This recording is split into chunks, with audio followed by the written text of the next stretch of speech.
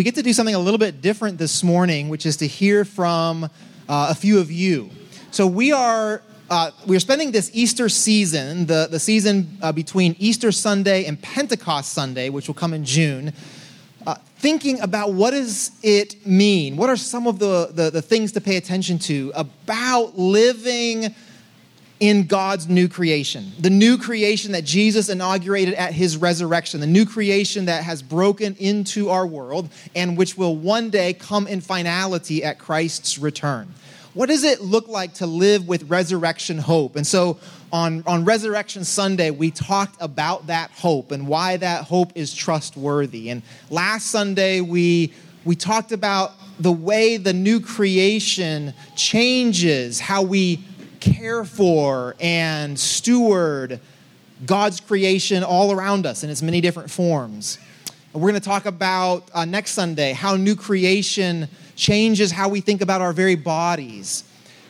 But today we're going to talk about a slightly different angle here when it comes to God's new creation. And so before I invite these friends up, I want to read a couple of passages of Scripture for us.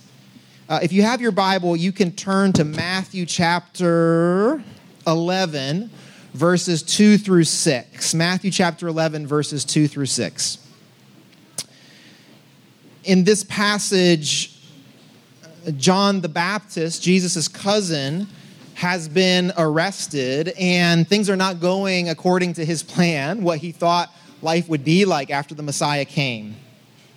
And so in verse 2, when John heard in prison what the Messiah was doing, he sent word by his disciples and said to him, "Are you the one who is to come, or are we to wait for another?" Jesus answered them, "Go and tell John what you hear and see. The blind receive their sight, the lame walk, the lepers are cleansed, the deaf hear, the dead are raised, and the poor have good news brought to them. And blessed is anyone who takes no offense at me." Now, what Jesus is doing here is actually drawing from the Old Testament, from the Hebrew Scriptures, from the prophet Isaiah. So I want to read to you a section that Jesus was referencing here. Isaiah chapter 29, verses 18 through 21. The prophet, looking ahead, says, "On that day the deaf shall hear the words of a scroll, and out of their gloom and darkness the eyes of the blind shall see. The meek shall obtain fresh joy in the Lord, and the neediest people shall exult in the Holy One of Israel. For the tyrant shall be no more, and the scoffer shall cease to be. All those who alert to do evil shall be cut off. Those who cause a person to lose a lawsuit, who set a trap for the arbiter in the gate, and without grounds deny justice to the one in the right." So Jesus pulls from this Old Testament scripture about what God's people are looking for as evidence that God is on the move, that God is rescuing his people and making things new and right. And Jesus takes that language and he applies it to himself in answering John's question. John says, "Jesus, you don't look like what I was expecting." And Jesus, again, pulling from that memory from Isaiah, points to these different evidences of his ministry that would remind John of what God's promises were for his people. I think that's important for us because we can very easily get overwhelmed with the sense that, in the language of Isaiah, the tyrants are winning, that evil is winning the day. It's not hard to get overwhelmed and overcome by all that is wrong in our world. Some of that stuff is big, it's everywhere, it's on the news, crashing one story after the next. Others of those experiences are much more personal, much more tender, things that very few people besides yourself know that you're carrying. And so Jesus, I think, responds to John in a way that's important for us today. John's looking around going, look, Rome is still in charge. We're still occupied. The temple hasn't been cleansed. Jesus, are you who we thought you were supposed to be? And that's a question that, if we're honest, we might want to ask in these days and in our own circumstances. Jesus, this isn't what I thought it was going to look like. This isn't what I thought it was going to feel like. And I think one of the things that Jesus invites John to do is to look again, to look with fresh eyes, to look in those places and those areas that he had overlooked. John was looking to Rome. John was looking to those places of power for evidence that God was acting in the way he thought God was supposed to act. Jesus redirects John's attention away from symbols of power to actual people's lives. People being healed, people being restored, inequity being addressed in ways that were personal and tangible. That's what I hope we will get to experience this morning a little bit. We are a part of a denomination called the Evangelical Covenant Church. And for decades, this denomination has had a discipleship experience called the Sankofa journey, where people get on a bus for a long weekend and make a pilgrimage, basically, to different sites of real significance in the American South that were important during the struggle for civil rights generations ago. We know that struggle is not over. We know that there are new battles when it comes to that struggle for civil rights for all people in our country. But what's so significant and important, one of the things that's so significant and important about this trip is that we get to look again. We get to look with fresh eyes. We get to see what God has been doing for generations. We get to hear the testimonies and the stories and learn from the legacies of women and men, many of them who are Christian, who chose to put their very bodies on the line for the mission of God, for the shalom of all people in this world. So I want to invite the folks who are going to join me to go ahead and come on up. These are folks who were on the last Sankofa journey. Can you welcome them as they come, please?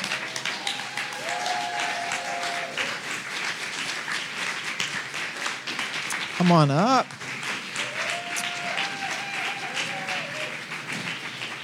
You all feel free to, if you're more comfortable with your mask on, you're welcome to leave it on. It's totally appropriate to take it off as well up here.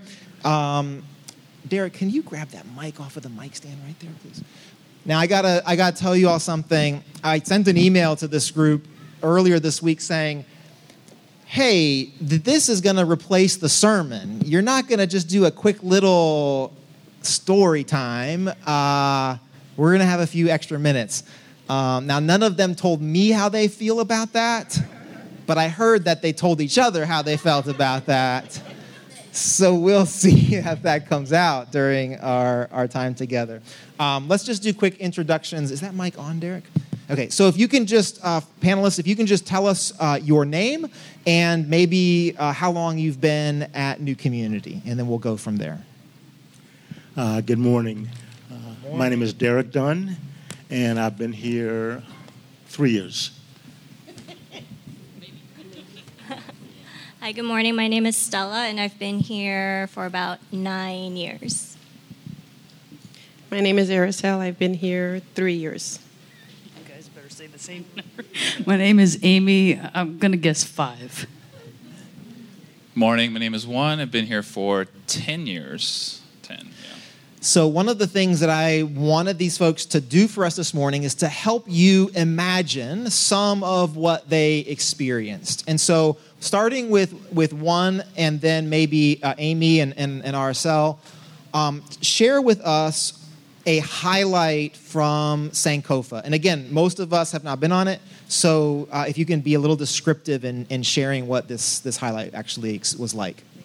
Sure. So I should first say it was my idea that we all wear Equal Justice Initiative clothing, and then I forgot this morning.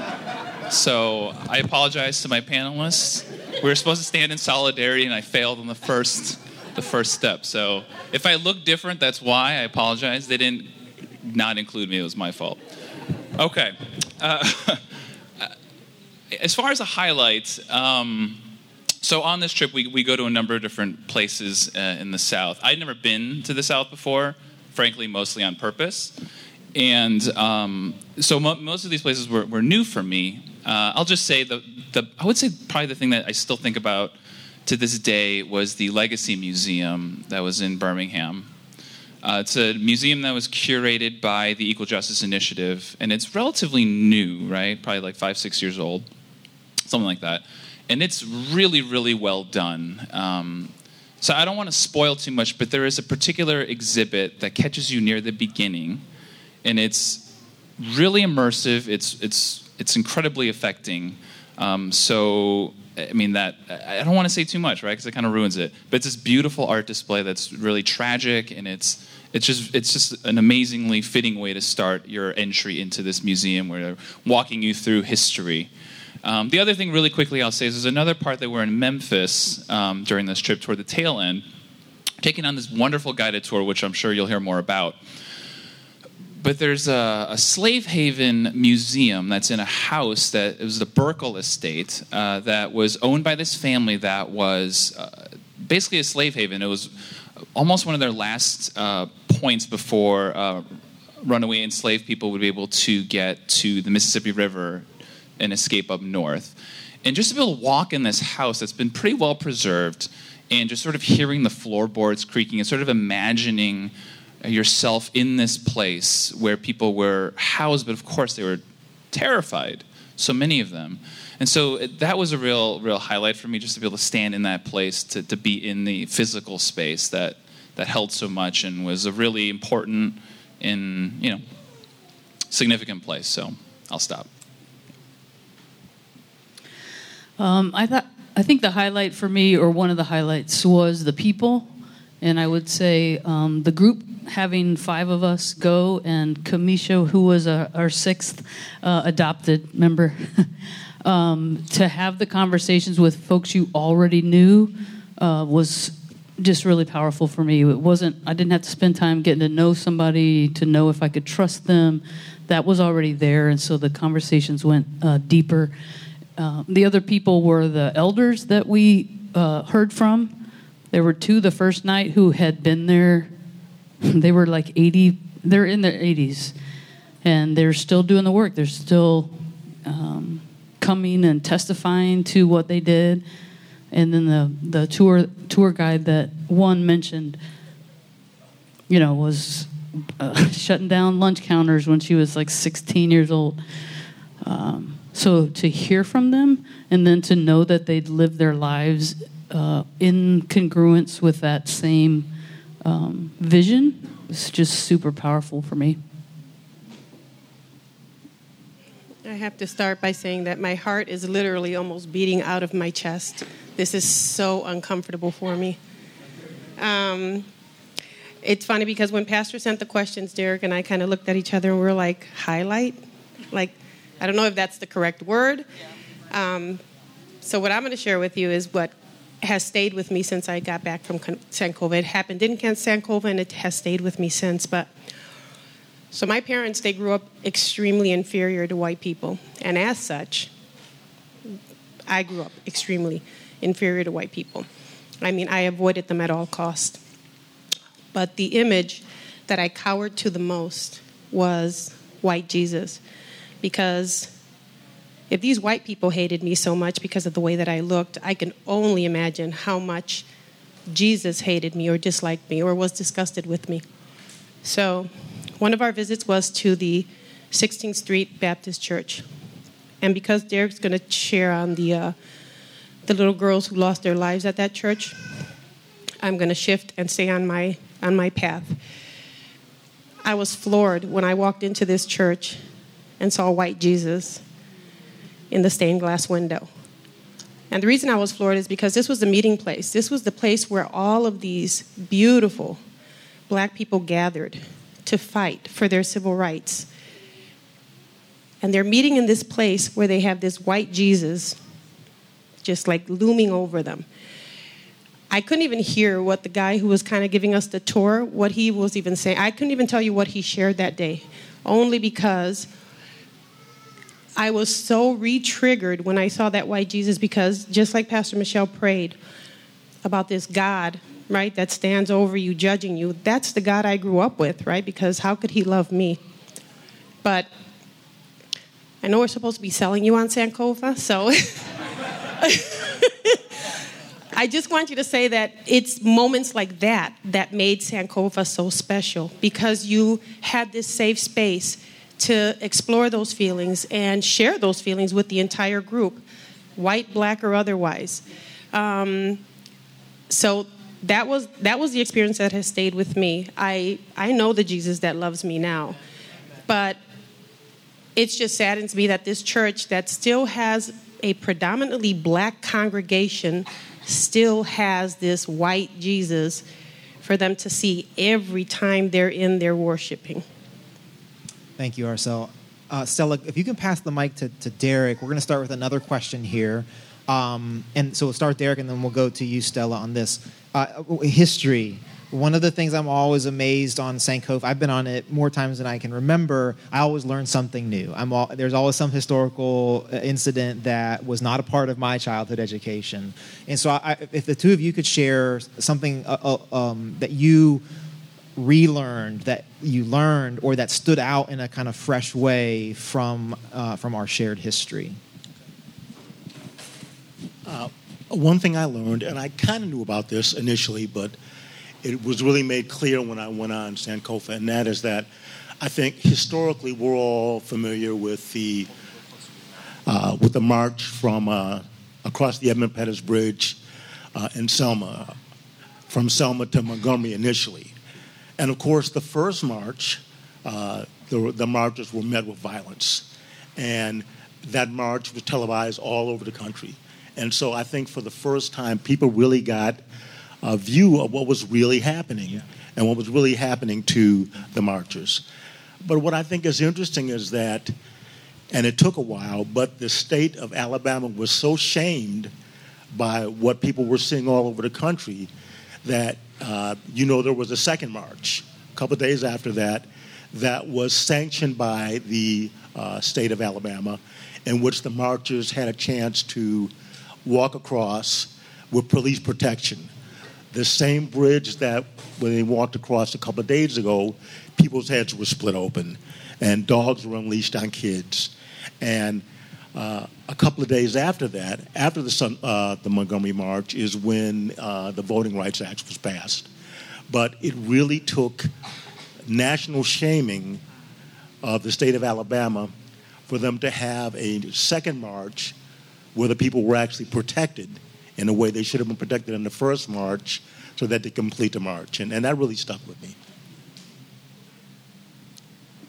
A couple things, kind of basic, but we started in Atlanta, which isn't normal. And I was wondering why Atlanta. But the fact that Dr. MLK was born and raised and also buried in Atlanta, that was something I'd forgotten about if I learned it before. The second thing had to do with the bridge also. I've seen it, and I didn't even know who Edmund Pettus was. But after we crossed the bridge, we talked about who he was. And it was shocking that it's still called that bridge and why it's still called that bridge. I don't know why I assumed it was named after a civil rights leader or something like that, because it's still the name and it's very well known what happened on that bridge and why. But yeah, those were the two things that I learned. Thank you.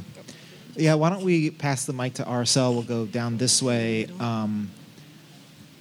If you don't know, Edmund Pettus was a leader in the Ku Klux Klan and used his very kind of racist networks to get himself elected to the United States Senate in order to obstruct some of the Reconstructionist bills that were being passed during this time. And that's the name that's still on that bridge. What did you learn about yourself? And Arcel, if you're not ready to answer that yet, you can hand it down to you can have one start if you want. That's appropriate. You all knew these questions ahead of time, so but I realize that is a kind of tender question. But what is something that you learned about yourself during that long weekend? Yeah, so going into the trip, something I was kind of praying for myself, and I was Derek was my partner. Something I was praying for myself was wanting to this is going to sound a little strange, but get in better touch with my anger. And I say that because for me, normally, I don't generally a super angry person, and if something is going to upset me, I'm pretty good at escaping from that feeling or from distracting myself. And for whatever reason, I felt it was important, particularly going into this trip, that I sit with that anger, and that I learn how to feel it and to see what God has for me in it. And so kind of that was always sort of in the back of my mind. And even Derek, I would share this with you on the bus as we were having conversations of like, how do I stay with this? How do I, as we see these really upsetting things, how do I not sort of almost like create like a place to escape in my own head, right? Or like look at my phone or whatever to avoid the feeling of it, or to avoid my own complicity in it and these kinds of things. And so I would say that I wouldn't say I've solved this problem for myself, but on this trip, I feel like God was very faithful in giving me moments to be able to stay in that anger, to feel it more deeply, to actually be able to call it anger, right? A lot of times I'll just be like, oh, I'm frustrated or I'm upset, but really it was anger that was welling up at the injustice, at what was visited upon real people for no reason. It's just hate. And to be able to say that and then to recognize it in myself, the tendencies that I would have toward that, and what would trigger that for me was really important. And so I would say too, kind of after the trip, I think I've kept some of that with me. So like if I'm reading something upsetting in the news, instead of just deleting the email and clicking to the next thing or swiping to the next story, I'll stop and sort of let that sink in a little bit longer, right? And pray instead of just looking for, what's the wordle today or something like that. So that's been, I think, an important thing for me. It was something I feel like God really honored that prayer going in, and something I'm trying to hold on to even still. Yeah.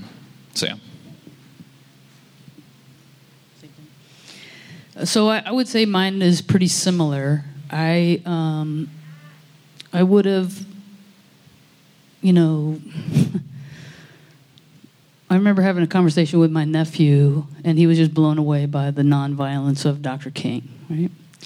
And it was a really good conversation, and yes. And then we get into these situations, and that was not my reaction. I mean, I'm like, I couldn't have done that. I would have done something awful in retaliation. I could not have been nonviolent. I am not as loving as I'd like to think I am.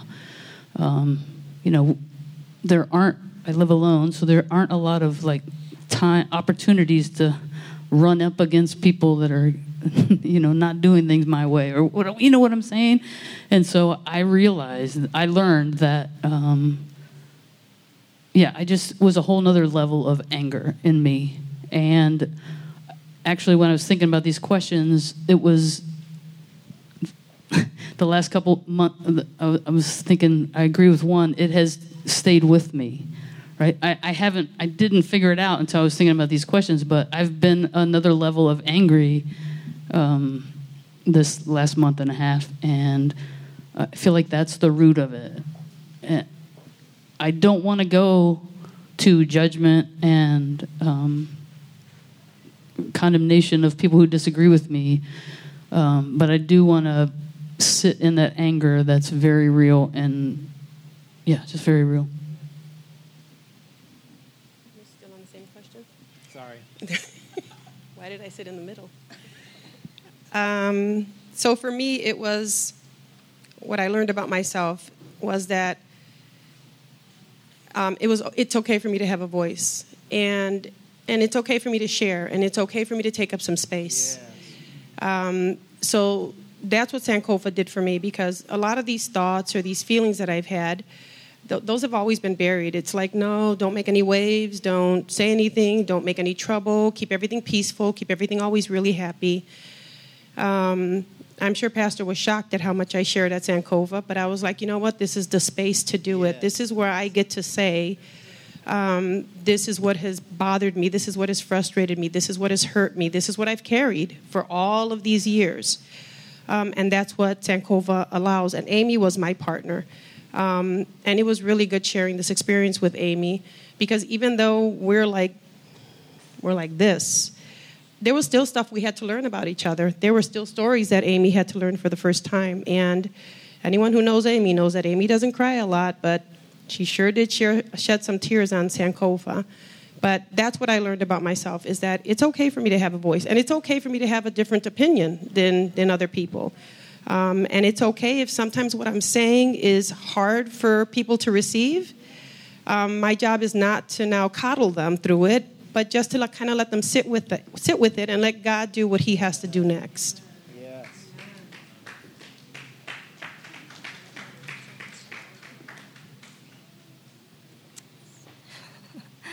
I think for me, I'm definitely more of a thinker than a feeler. And a lot on this trip, the homework that they would give us is, how do you feel? So every night, I can't go to bed until I've thought of my feelings.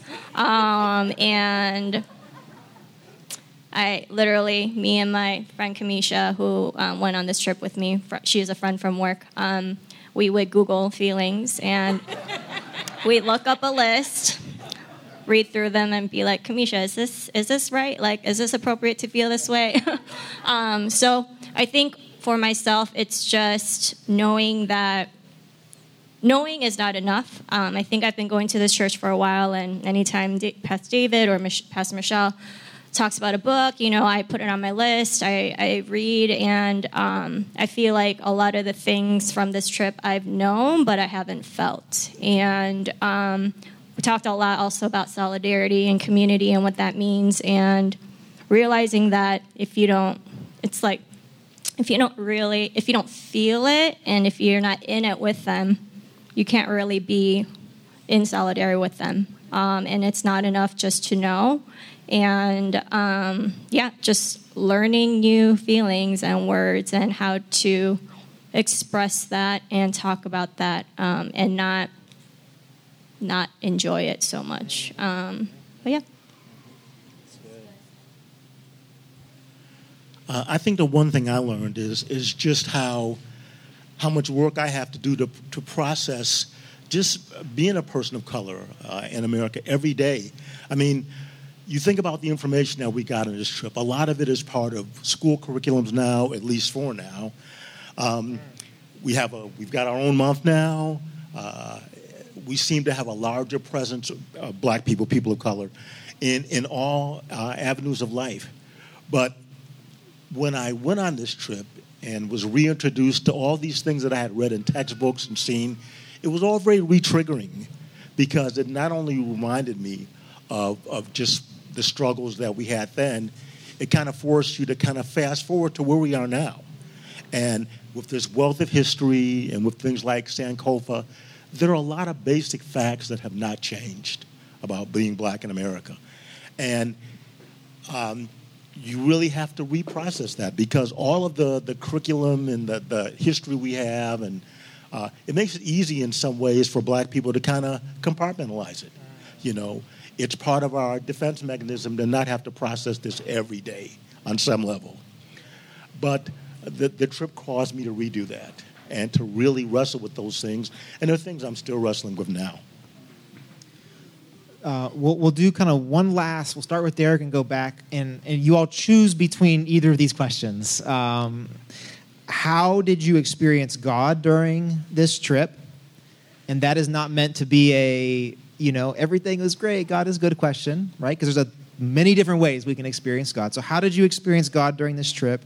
Or how did your experience on Sankofa impact how you follow Jesus, your discipleship? There's a lot of similarities between those two, so they're one or both. But how did you experience God? How did this experience impact your discipleship to Jesus?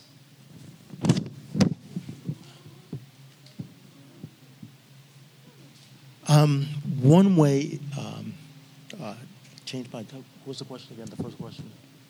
How did you experience God during the trip? One of the main ways I experienced God was through my fellowship with Juan. He was the ideal partner Not only is he witty and funny and sarcastic, all those things I love, but he started from a place so that we could discuss race without having to first debate things like whether all lives matter or foolishness like that. And so it just really helped me to talk freely, to bond with him, to understand a lot of his struggles, which were simultaneously like mine as a person of color, but different because of his background. And that really just helped me to trust God more in the process. Mine is also similar. I asked a friend from work to go on this trip actually a few years ago. We weren't that close, but I just took this step and asked her if she was interested at all. And she said yeah, and then it took another year before we were planning, and then COVID, so like 3 years later, we're going on this trip, and we have been working together longer, better friends, and it was just, the timing of it was really great, and it's just really special when you have a relationship with someone you work with that you respect on that level. We're both working in a high school, but we also have like a common foundation for our faith, and then it's like this extra layer of like race, and all of that was just something we had in common, and the space we had to experience it all together was just really, it doesn't happen often. It was really unique, and it's just like brought us closer, and we kind of had this mile marker kind of in our friendship of like this experience together. And she shared at our staff meeting a couple weeks ago and was just talking about just having like a life-changing experience for herself, and it was just, I don't know, I think that was like the biggest way I saw God working. Okay, so this might not sound like a correct answer, but so the way I heard God is God was showing me or telling me that I still need to work with people, right? And I need to work with people where they're at. Because not everyone is going to be where I need them to be. And so I have to give you a story, a quick story. But we were on the bus, and it was just Amy and I. And there was the one other girl that was sitting across from me, a black girl. And then there was a white lady, maybe 3 rows behind me. And I can't remember names, but the black girl was telling me that she's been trying to learn Spanish. And so I consider myself Afro-Latina. I am Puerto Rican. But if you saw my father, you would think he was black. And so the lady asked me, how do you roll your R's? Right? She said, I've been trying to learn Spanish for 3 years now, and I still can't roll my R's. And before I could even open my mouth to say a word, the white lady 3 rows behind me jumped up. And there was only 4 of us on the bus, right? There was no one else because everyone was still sightseeing or doing whatever they were doing. And she got up and she said, oh, this is how you do it. And this is how you roll your R's. And it took me a long time to learn it. And this is how you have to do it. So I just sat there and I let her be the expert on speaking Spanish and rolling R's, even though there was a Puerto Rican on the bus. And so then afterwards I saw the black chick in the bathroom, and she said, I asked you a question about rolling R's. And this white woman gets up and just starts telling me how to try and roll my R's. And we both kind of just gave each other the look, you know, the they know everything look.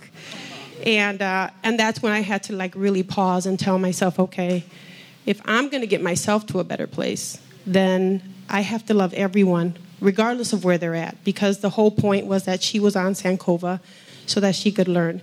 And she obviously still had a lot of learning to do. But that's where God spoke to me. It's like, okay, don't put everyone in the same category. Treat everyone individually just like I want to be treated individually. Yeah, that was the story I was going to tell. No, because I thought later, like instead of just commiserating with Arisel, and I forget her name, I needed to go to her and say, hey, did you realize that you interrupted that conversation? I feel like I was the one to do that, actually. I didn't do it because it took me a while for that to, but I felt like, that I need to be that I need to take that role, that I need to speak into the lives of the white people around me and reflect back to them what they're doing, the harm they're doing, or whatever. I guess it's not all, it's harm to my black and brown brothers and sisters. So, and then just one other quick thing, the Legacy Museum, the memorial, the lynching memorial, I don't know the name of it, but I feel like God told me as we started up the hill toward it, reminded me that I was born in Alabama, and so I asked Siri, like, what county was I born in? And she told me, and I'm like, I found that column, and so I just felt like it was a Holy Spirit thing, like connect more to this, like. Know that this is happening. And you've got to go, you have to go to this memorial. You have to go. You start out level with all the monuments and you slowly go down and they stay the same level, and then you're looking up at the names of people who have been lynched. And then there's a bunch of reasons, stupid reasons why people were lynched. One after the other as you go farther down. You have to go, and I was grateful that the Holy Spirit personalized it for me that morning. That's right. Yeah, I think I'm last, and the kids are getting antsy, but I think to that point of what Amy's saying, that you have to go, and I'm speaking personally, but also I would say this is true. It seems like it's true for all of us here. Probably anyone who's gone on this trip before.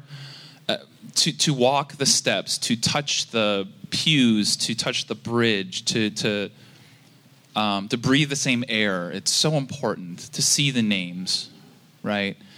And to not be able to escape that. I know for me that was really, really important. And to be able to do that all with Derek, who, I'm not just saying this because he said nice things about me. He was great. We knew each other a little bit before, and I knew when Pastor David's asked me to go on Sankofa many times, and I've always said no because of kids. But this time it felt right, and I'm glad I waited because I got to go with Derek, and we got to process and do the heavy stuff. We laughed together. The lightness made the heavy stuff deeper, right? And so I would encourage you to go on the trip, but also to find a really good partner to go with. It's so, I think for all of us that was super important, and it makes it a much more significant experience. But yeah, to the point of just the connectedness, and if it's okay, if something I was feeling very strongly on this trip. So Stella and I were the only Asian American folks on this trip, and I don't know if that's a ratio that's typical, Pastor David. Okay, so he's saying yes. So there's 30 some odd people on this bus. And I know some of you have gone before me, so you were certainly ahead of us on that regard. But especially for those of us who in this room who are Asian, I would. It's really easy to feel like, well, this isn't my history. Particularly if you're like me and your parents came fairly recently, you'll feel like, well, this isn't really my story. It's not my country. I'm not often treated like it's my country. So I feel like, at least for me, it's easier to disengage from that problematic history. But there's something there for us that's really important. And so, again, particularly if you're Asian in this room, I don't even know most of you in this room at this point. I apologize. But all the same, I hope you're hearing this from a heart of, this is really important for our discipleship. To see how God is still working, I think, is really important too, right? The stories we hear, it's not just stuff in the past. It's people who are still faithfully doing the work. And we need to do that. We need to step into that too. So I'm going to stop. I want to pray for these folks right now, and just would ask that you extend your hand in blessing. Lord Jesus, thank you for the way that you've spoken to us through these testimonies. We thank you for these women and men and their not just willingness, but desire to follow you in these ways, to grow deeper in you, to grow deeper in their place within the family of God. We thank you for the gifts that you've given them through this experience, for the good seed that's been planted. We thank you for the fruit that is already evident in their lives that has benefited us today. Lord, forgive us for the times that we have separated the testimonies that we've heard today from our discipleship to Jesus. Remind us that your new creation covers everything, that there is evidence of your presence everywhere, that you have not left yourself without a witness anywhere, that there have been women and men who have said yes to you despite tremendous costs to their own lives. Thank you for reminding us of those faithful saints. Help us to be worthy of their legacy and their sacrifice. Help us to be formed in our imagination and our commitments as your followers by their leadership and their lives. So bless these 5 women and men right now. Fill them back up with what they poured out. Encourage their hearts today. And I pray that we would even make it a priority to share with them how their testimonies nurtured our own faith today. In the name of Jesus we pray. Amen.